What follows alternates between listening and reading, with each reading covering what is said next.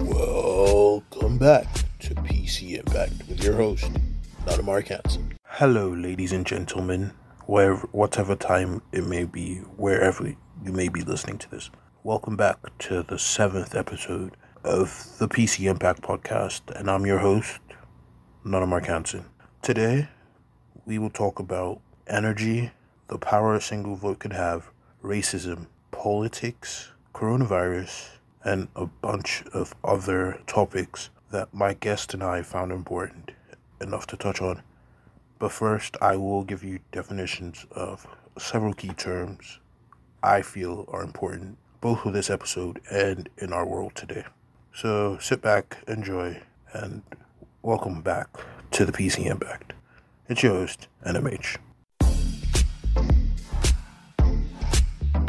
Firstly, let's look at racism and how the two types of racism I am going to be looking at today affects us in the world of political correctness and in the world in general. These are systemic racism and internalized racism.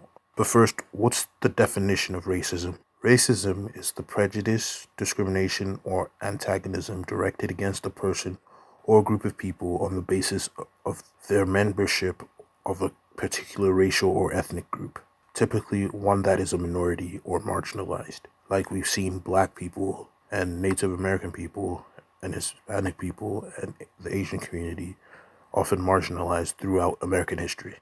So earlier I mentioned systemic racism. You might be saying to yourself, wow, these two words are words I've been hearing put together a lot recently, ever since the George Floyd death happened. What is systemic racism? Well, systemic racism includes policies and practices entrenched in established institutions, which results in the exclusion of or promotion of designated groups.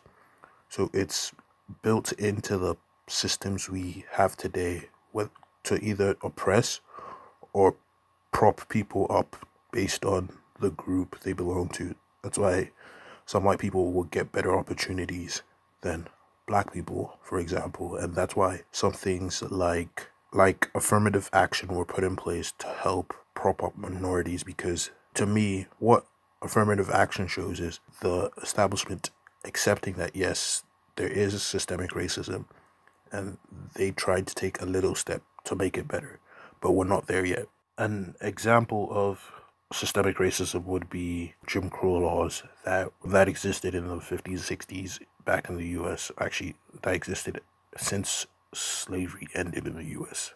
Internalized racism, on the other hand, is a form of oppression that gets internalized and has to do with you, like, both consciously and unconsciously accepting a racial hierarchy, which consistently puts white people ahead of all other races in the world today. Like, I just felt it was important for us to know this, because we may think, well, I'm not racist, but inherently, the way the world is set up, many people, unfortunately, do pick one race, which most of the time tends to be Caucasian, over other races. Speaking about the way we think, how can we change our mindsets and how we think? And you could choose to reframe your thoughts. PsychologyToday.com has a 5-step routine on how to reframe your thoughts, and I thought I would go through them with you. Number 1 is to ride the wave, because thoughts are just a bunch of concepts produced by your brain, and they have no inherent meaning, and you create them, and you can choose to how you interpret them and how to respond to them. Number 2 is look at the situation from an outside looking in approach. So remove yourself from the situation by looking at the circumstances from the outside. This would allow you to observe what is happening from different angles. And you can even ask yourself, what would you do if you were someone else looking at the situation? Number 3, you put on your detective hat. Ask yourself, why are you feeling that way? What are the facts about the situation?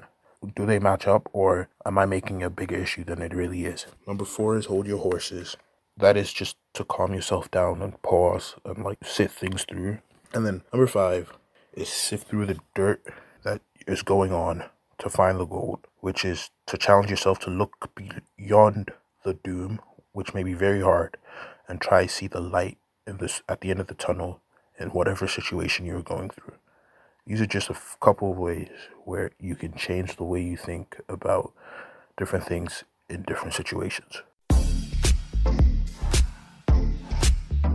Once again, I remind you to respect the views of each individual who appears on the podcast, and their views are their own and not mine or anyone who works on the PC Impact.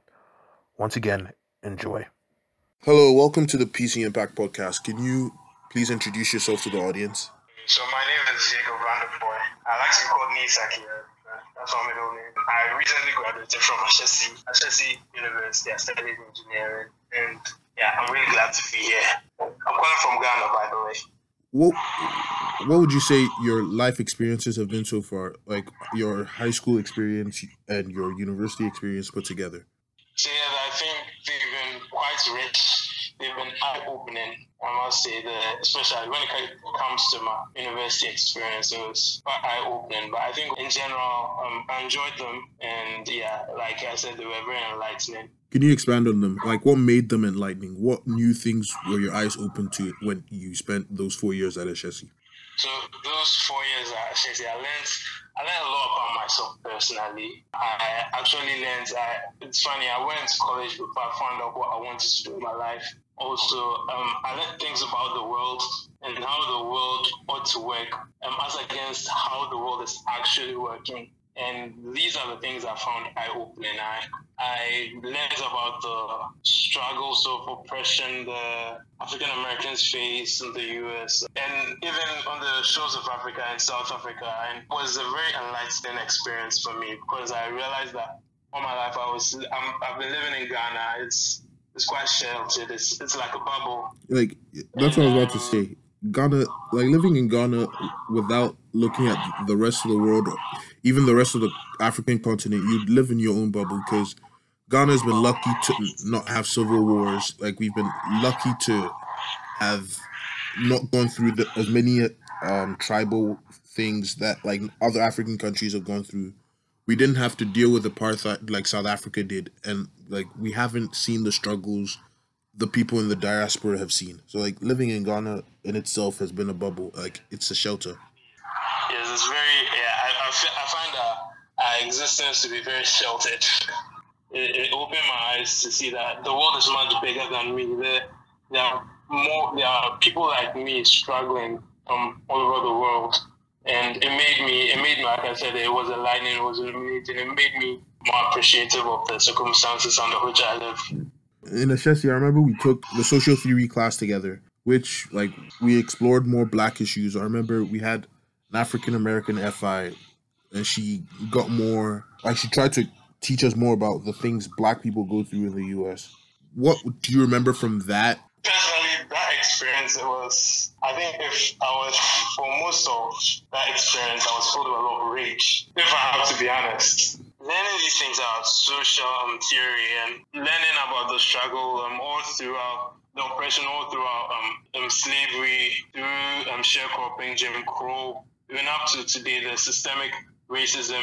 What we learned in social theory was supposed to open our eyes. But in that moment, when I was learning when we had to watch the Eva DuVernay documentary, The 13th, and realizing it just made me agitated.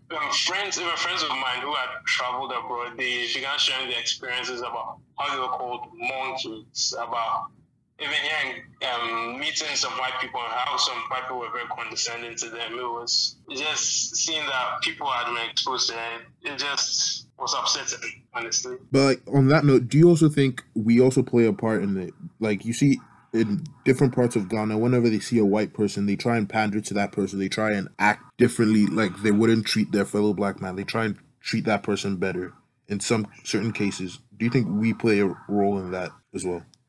It's true. I've noticed that not recently, some years back, I was doing an internship and I was friends with, we were installing some solar system in the school, and the children were my friend. But one day, these interns from Germany that came in, these kids just dropped me as if I was a hot sauce pan and just dashed over to my friends from Germany. But I didn't hold it against them because, well, it's something they don't see very often. It's like to them, they're seeing a very pale skinned person and they're just, well, they're fawning over something that they haven't seen before. It's like every day you see a goat prancing around, but the day a unicorn will come in, well, walk across your field of view, you're going to drop what you're doing just to examine the unicorn. But so in that regard, I don't hold that against black people. But there are also some Ghanaians who deliberately whenever maybe when a white person comes into the picture, they garner this kind of disdain for their fellow black man. They can sell out their fellow black man just to please the white man, and I feel that's even worse than the racism. I feel it's a betrayal. And well, that's just my opinion, but that's just how I feel about it. But that even cuts deeper than all the racism and the oppression you hear about. Like we've seen recently, you saw the Democrats in the United States Congress wearing Kente, and then you saw a bunch of Ghanaians praising it, saying, "Oh, look how they're using our culture." And I was like, you realize some people would see that as cultural appropriation, right? Like they're just using it for a photo op, and like some people were praising it, and I was like, you people, like you don't know what their goal at the back of their minds is and was, like when they took that picture.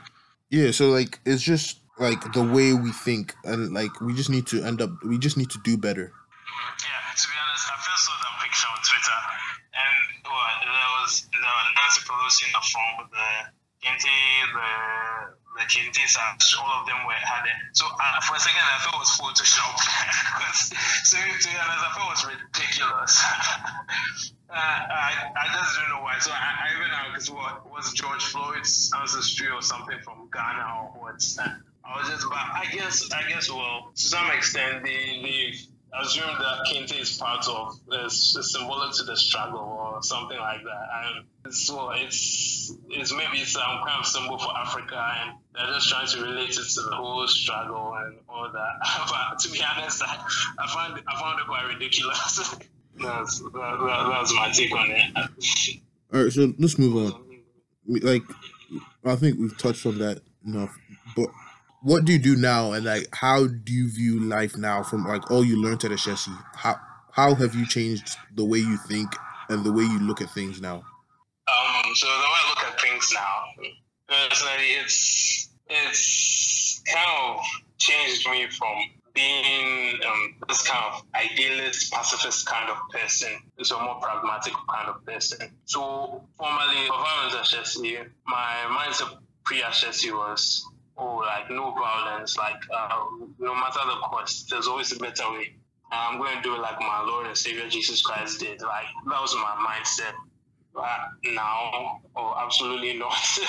I'm more pragmatic in my thinking. It helps you being less idealistic and being less pacifist like that. It helps you see the bigger picture. That to some extent, some things are necessary. Some things need to be done. Take the protest, for instance. Like it's about time. Things have got to change. And see, it's unfortunate so many black people had to die, or it had to take the fact that people were just idling around from Corona and all that. But something, the noise making, the looting is what brought about the change. So to be honest, that's what my stay at Ashesi did for me. It changed my view from being an idealistic, optimistic kind of person. I am still optimistic, but now there's more pragmatism to the way I think and the way I approach the world. So, like, how do you think you could affect change in your own little way in your community around you in Ghana?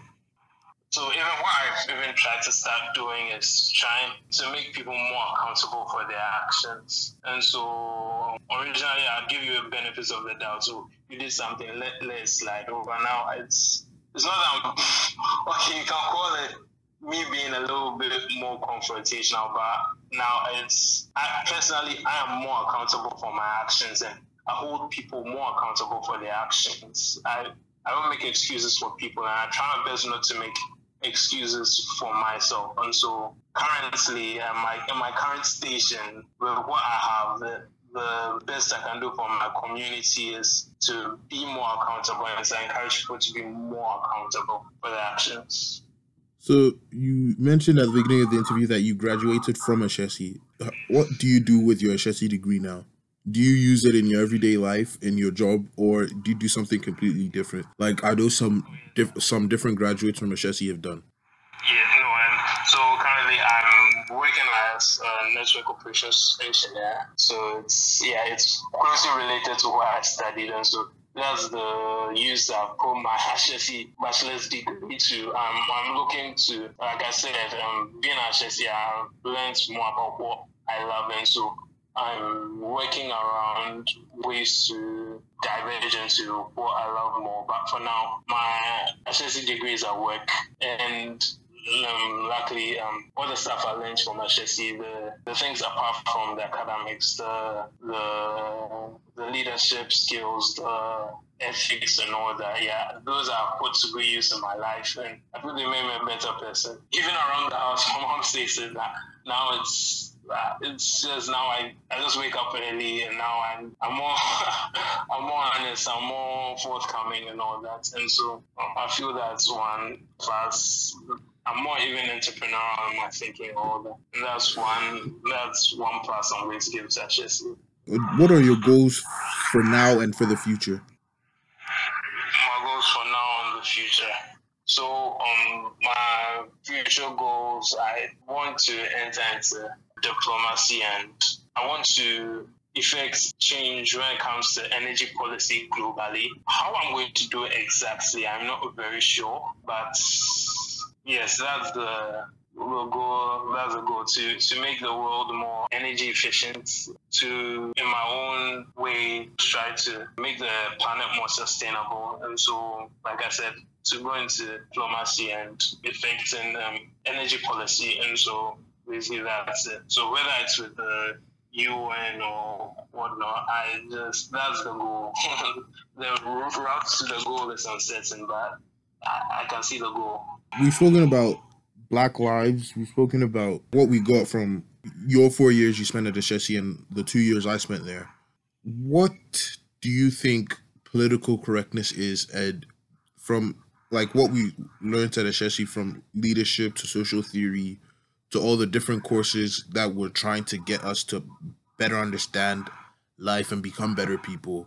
Do you think all that helped us in like our pursuit of becoming better people and better global leaders? Okay, so to the latter part of the question, well, going through the kind of leadership training we go, I think it's necessary for everyone, even if it's, well, you are not going to be termed a leader in the technical sense of the word, but well, those kind of leaderships, they come in handy everywhere, in the family setting, even if for the maybe your boss steps out and maybe for 5 minutes you become a leader. I think those just help you not feel so overwhelmed. And so I feel those kind of leadership skills are very necessary. And also, I feel a big component of the leadership we learned was also good followership. So once I think that was a very good aspect of the whole leadership training, like being a good follower,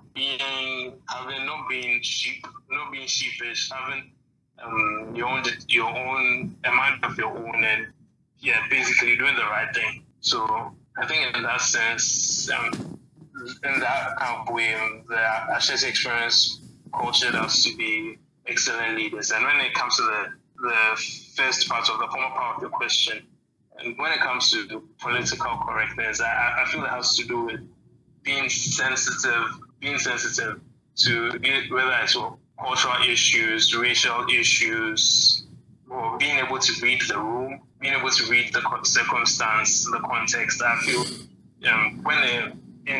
to me, what political correctness stands for is being sensitive. Okay, so you said it has to do with being sensitive. So do you personally agree with being sensitive and looking out for every single person you could offend before speaking up? Yeah, being that's a tough one. No, not per se. Not per se. Could you expand on that? Not per se. So I think when it comes to the issue of political correctness, well, being sensitive. Well, I just feel there are some things that you cannot say. There are things that you definitely cannot say. You can't offend people. You can't offend people intentionally. I'm going to give two people I've heard speaking. Two people who are, I would say, very direct and straight to the point. And two people to illustrate my points. So we have, on one hand, we have Donald Trump. So Donald Trump, I watched a clip where he was hurrying a female reporter along, and well, she was like, oh, she didn't think about it. And he made this snide remark that she never does, like casting insinuations that she's dumb. You see, and then on the other hand, there's someone like British comedian Ricky Gervais. Mm-hmm. So you see what he did at the Golden Globes, where he calls out Apple and these big Amazon, these corporations for running what you could call a sweatshop. Says calling their work conditions no better than or working for a terrorist camp or something of that sort. So you see, when I put these side by side, I just suppose these side. So clearly, one person is being offensive on purpose, and one is calling out people for the wrong they are doing. So if I say by sensitivity, I mean, okay, let me say sensitivity, and you zap a bit of sensibility into it. So by being politically correct, you'd expect to be, like I said, sensitive. You get your facts right, and you don't attack people for the sake of attacking them. If something has to be said, it has to be said. It doesn't save anybody if you dance around it. But if you are being politically correct, you find a more diplomatic approach. You don't offend anyone on purpose. How are the things in terms of the coronavirus pandemic and how the government has handled it in Ghana? So personally, I feel the government was ill prepared, and because I think at the beginning of the government didn't really think for themselves. So maybe I think because they saw most of the world was going into lockdown, or it was prudent for them also to go into lockdown. I felt they didn't study the case as it pertains to Africa, as it pertains to Ghana in particular, and they didn't take steps accordingly. So I just felt the whole lockdown, the measures it took, was quite rushed, and I don't think it did much to. I don't think it did much to curb the spread of the coronavirus. It absolutely didn't. So you think that going into lockdown was a mistake? Yeah, it was premature. I think it was, they look over their shoulder, they see everyone is locking down, and so they also decided to lock down too. Okay. I feel a better way to have gone about it. I think they could have thought it through some more instead of just jumping on the lockdown wagon. So what would you have done differently if you were put in a leadership position, spinning off our leadership topic? So first things first, I'd get together the experts, those who understand it, those who can study it. And within a span of 1 week, we tried to study and just learn how the virus is affecting the country Ghana. Because definitely the way it's affecting Italy, the way it's affecting the USA isn't the same way it's affecting Ghana. Their kind of infrastructure isn't our kind of infrastructure. So you just have to see how the coronavirus was affecting us, given the size of our economy, the state of our infrastructure.